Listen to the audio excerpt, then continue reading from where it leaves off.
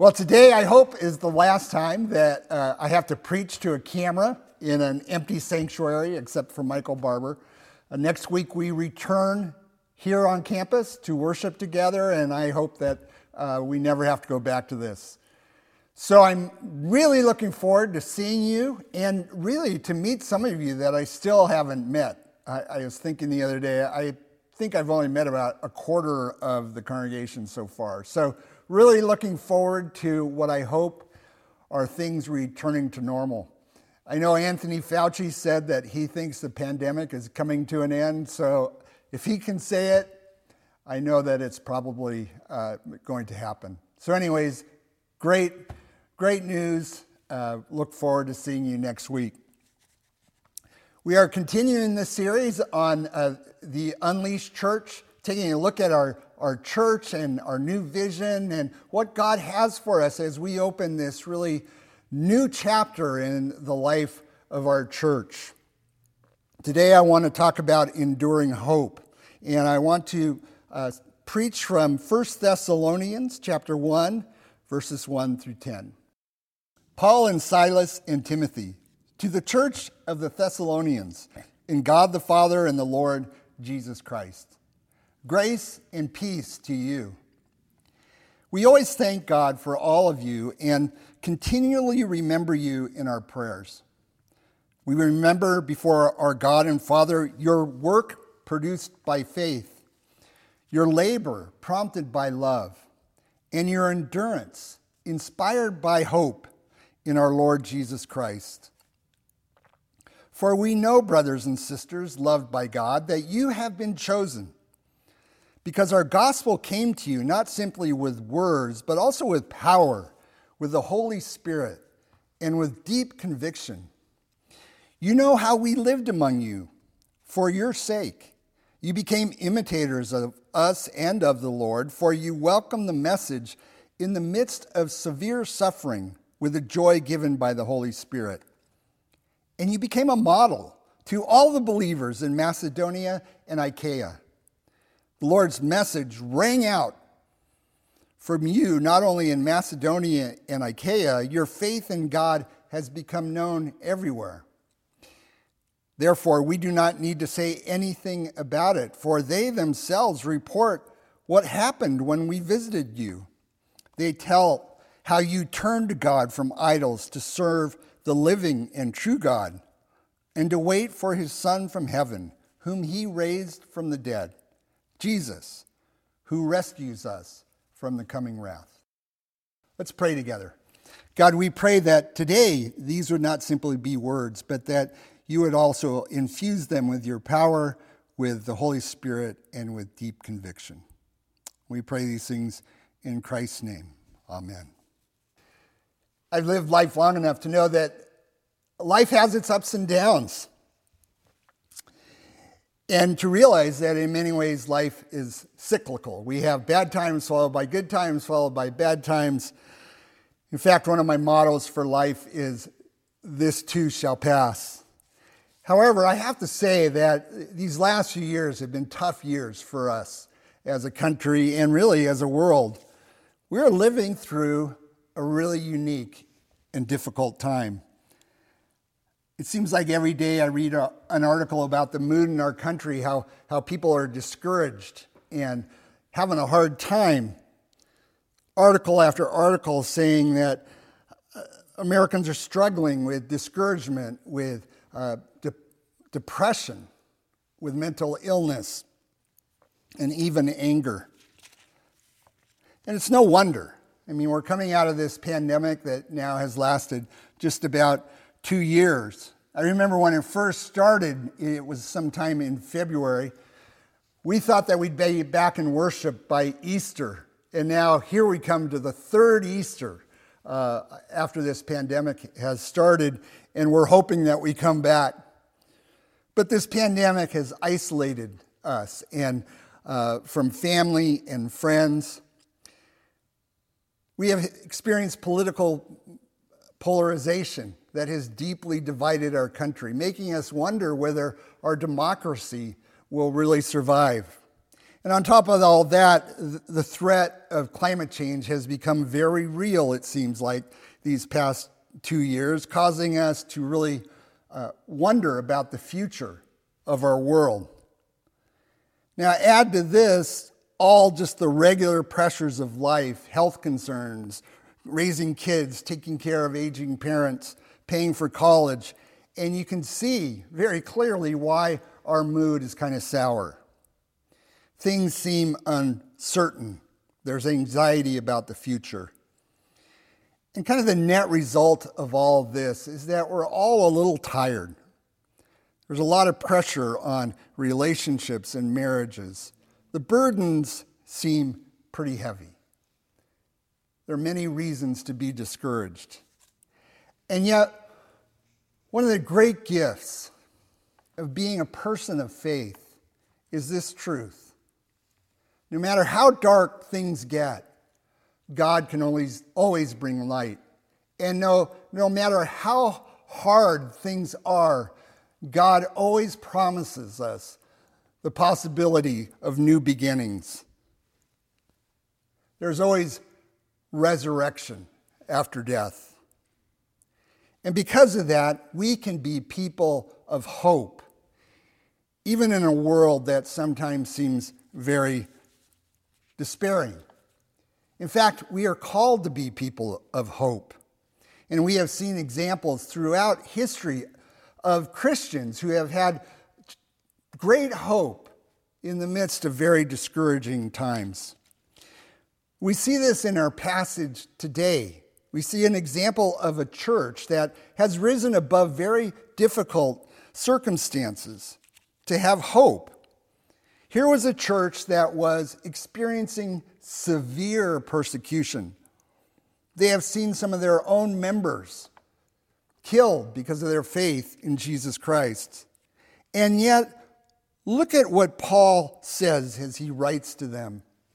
He says, I thank God for you and your work produced by faith, your labor prompted by love, and your endurance inspired by hope in our Lord Jesus Christ. And not only that, but Paul also writes that they have become a model of faith for churches throughout the entire region. Their joy in the midst of suffering has become known throughout all of Macedonia and Achaia. Somehow this group of very ordinary people have learned some secrets about rising above circumstances and having lives marked by hope and even great joy. Now here's the part of this church that I want to focus on this morning. And I want to raise this question.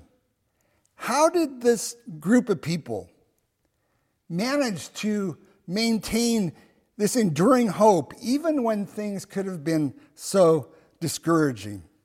What were the reasons for their hope? You see, as I think about what God has for our church and what it means for us to live out God's vision for the church, I think this is so key. One of the ways that we can be a church that is attractive to others is by being people of hope. People that continue to have hope even when everything else around us tells us to be discouraged. My prayer is that we would be like this church in Thessaloniki, known by its faith and its hope and its love.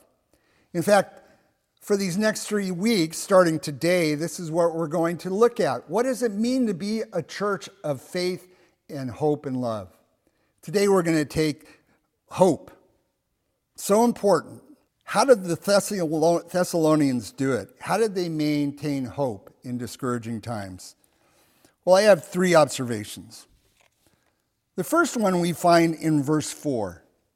Paul writes, "For we know, brothers and sisters, loved by God, that he has chosen you." You know, the Thessalonians knew that they were loved by God, that they were chosen by him.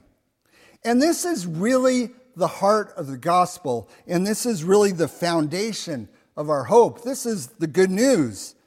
We have a God who loves us, who has chosen us to be his children. And here's the amazing thing. He has chosen us not because we are particularly bright or faithful or because of the purity of our hearts or our moral goodness or beautiful looks or because we always make the right decisions. He has just chosen us. We are of great value to him. Remember when I preached on the parable of the shepherd who lost one sheep out of 100, and he leaves that sheep and searches for the one that is lost? Why? Because that sheep is so valuable to him. Because he loves that one sheep so much that he leaves 99 to search for the one. This parable tells us a simple truth that God sees us as very valuable. It tells us that God doesn't condemn us. This is an important reason for hope. Sometimes we are so accustomed to a loving God that it doesn't strike us that God could be a condemning God or an angry God. But he doesn't condemn. He wants to give us life. You know, John 3:16, these great, and 17 are great verses. For God so loved the world that he gave us his only Son, that whoever believes in him should not perish but have eternal life. But that's verse 16. 17 is so important as well. For God did not send his Son into the world to condemn the world, but to save the world through him. So important for us to know that God does not condemn, that God always redeems, that God wants to impart life to us. You know, over my years of ministry, I've talked to so many people who are down on themselves for the mistakes they've made in their life. Why did I buy that big house? Why did I put so much debt on my credit card? Why didn't I get my priorities straight? Pay attention to my marriage? They're down on themselves. And in a sense, they are condemning themselves. Here's the good news that can give us hope in life. God is not condemning us. He's not condemning you. And if God doesn't condemn you, who are you to condemn yourselves? God wants you to get going. He has great plans for you, regardless of your past. Claim that promise today. Believe that promise because you are loved by God and he has chosen you for his purpose. The second reason for the Thessalonians' hope is the gospel came to them with power. I love this verse. Our gospel, or good news, came to you not simply with words, but also with power, with the Holy Spirit, and with full conviction. The gospel is not just words. Our faith isn't just ideas or doctrine or beliefs. It's power. It's the power of the Holy Spirit living inside of us. The good news of Jesus Christ, this gospel that Paul is talking about in this passage, is that God not only loves us and is inclined toward us, but he has made a new power available to us, a power outside of ourselves. It's not something that we conjure up within ourselves. It's a power outside of ourselves that comes to us and invades our lives, lives within us, and helps us to live life in a new way, in a way that we could never live on our own.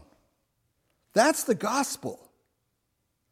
And perhaps this power that in Ephesians says the same power that raised Jesus from the dead is available to those who love him.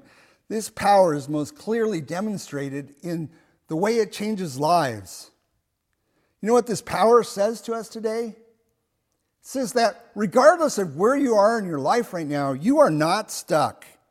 If you are open to God's work in your life, God's power in your life, he will use any circumstance to grow us, to change us, to mature us, to do some deep healing work in our lives, to make us new people.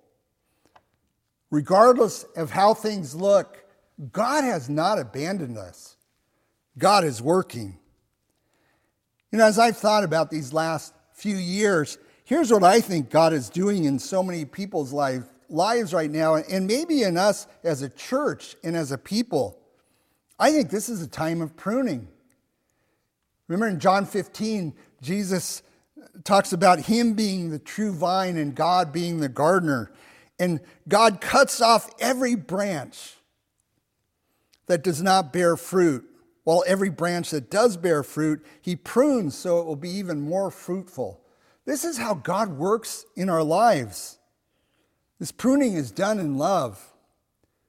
God prunes the branches so new life can appear and something new can rise up in its place. I think this is what God's doing in our church. He has pruned us. I believe that now, this next chapter, there's going to be new life, new growth, new things happening because God is working. It's just not up to us. It's the power of the Holy Spirit. The third reason for the Thessalonians' hope is that they have turned from idols and are serving the true God. Very interesting passage here. Paul writes, "Your faith has become known throughout the region." And he says, we don't even have to say anything about it. Everybody knows. And did you notice what they are saying about the Thessalonians? For they themselves, verse 9, report what happened when we visited you. They tell how you turned to God from idols to serve the living and true God. The time of the first century was a very religious time, as are many periods in history. Many, many different religions.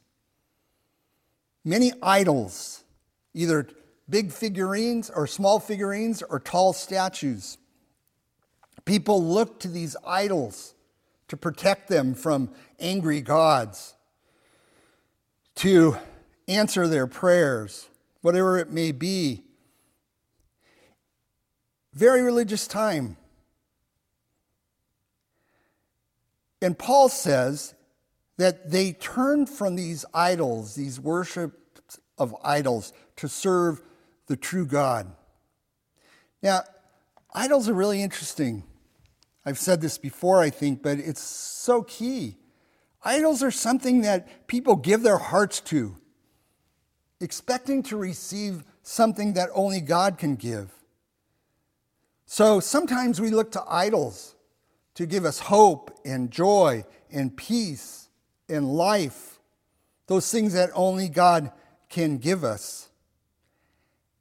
And I think one of the reasons for the Thessalonians' hope is that they have turned from these small idols to serve the true living God. Now, sometimes we think that we are a little more sophisticated, that we don't have idols. And to be sure, not many of us have ever worshiped little figurines or tall statues.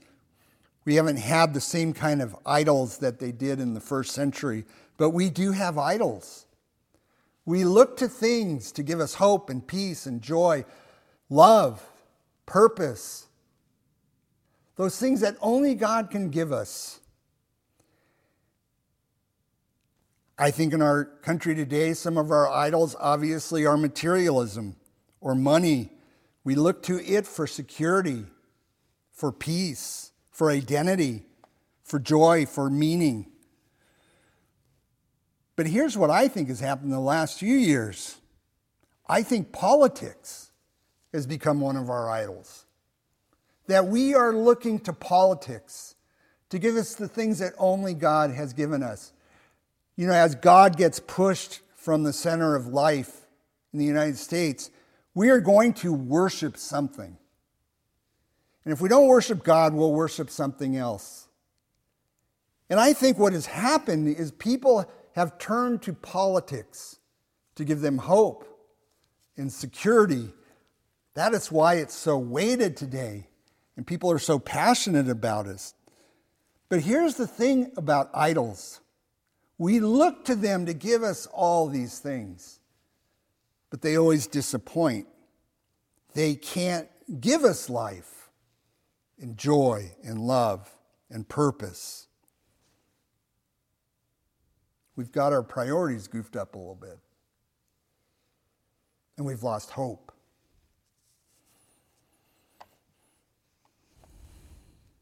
Maybe this will be a time when we return to the living God, that we will see that the disappointment of all those things where we have placed our hope and return to the living God.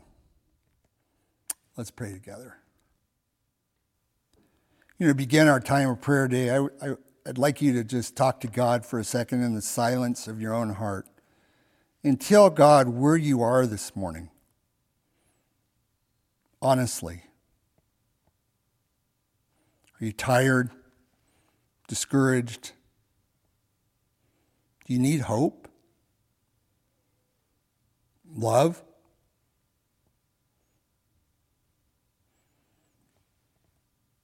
And then ask God to give you hope.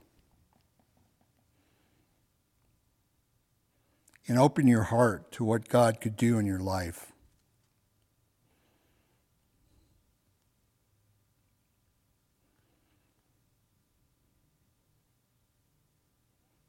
Lord, may we be people of hope, and may our hope rest in you. In Christ's name we pray. Amen.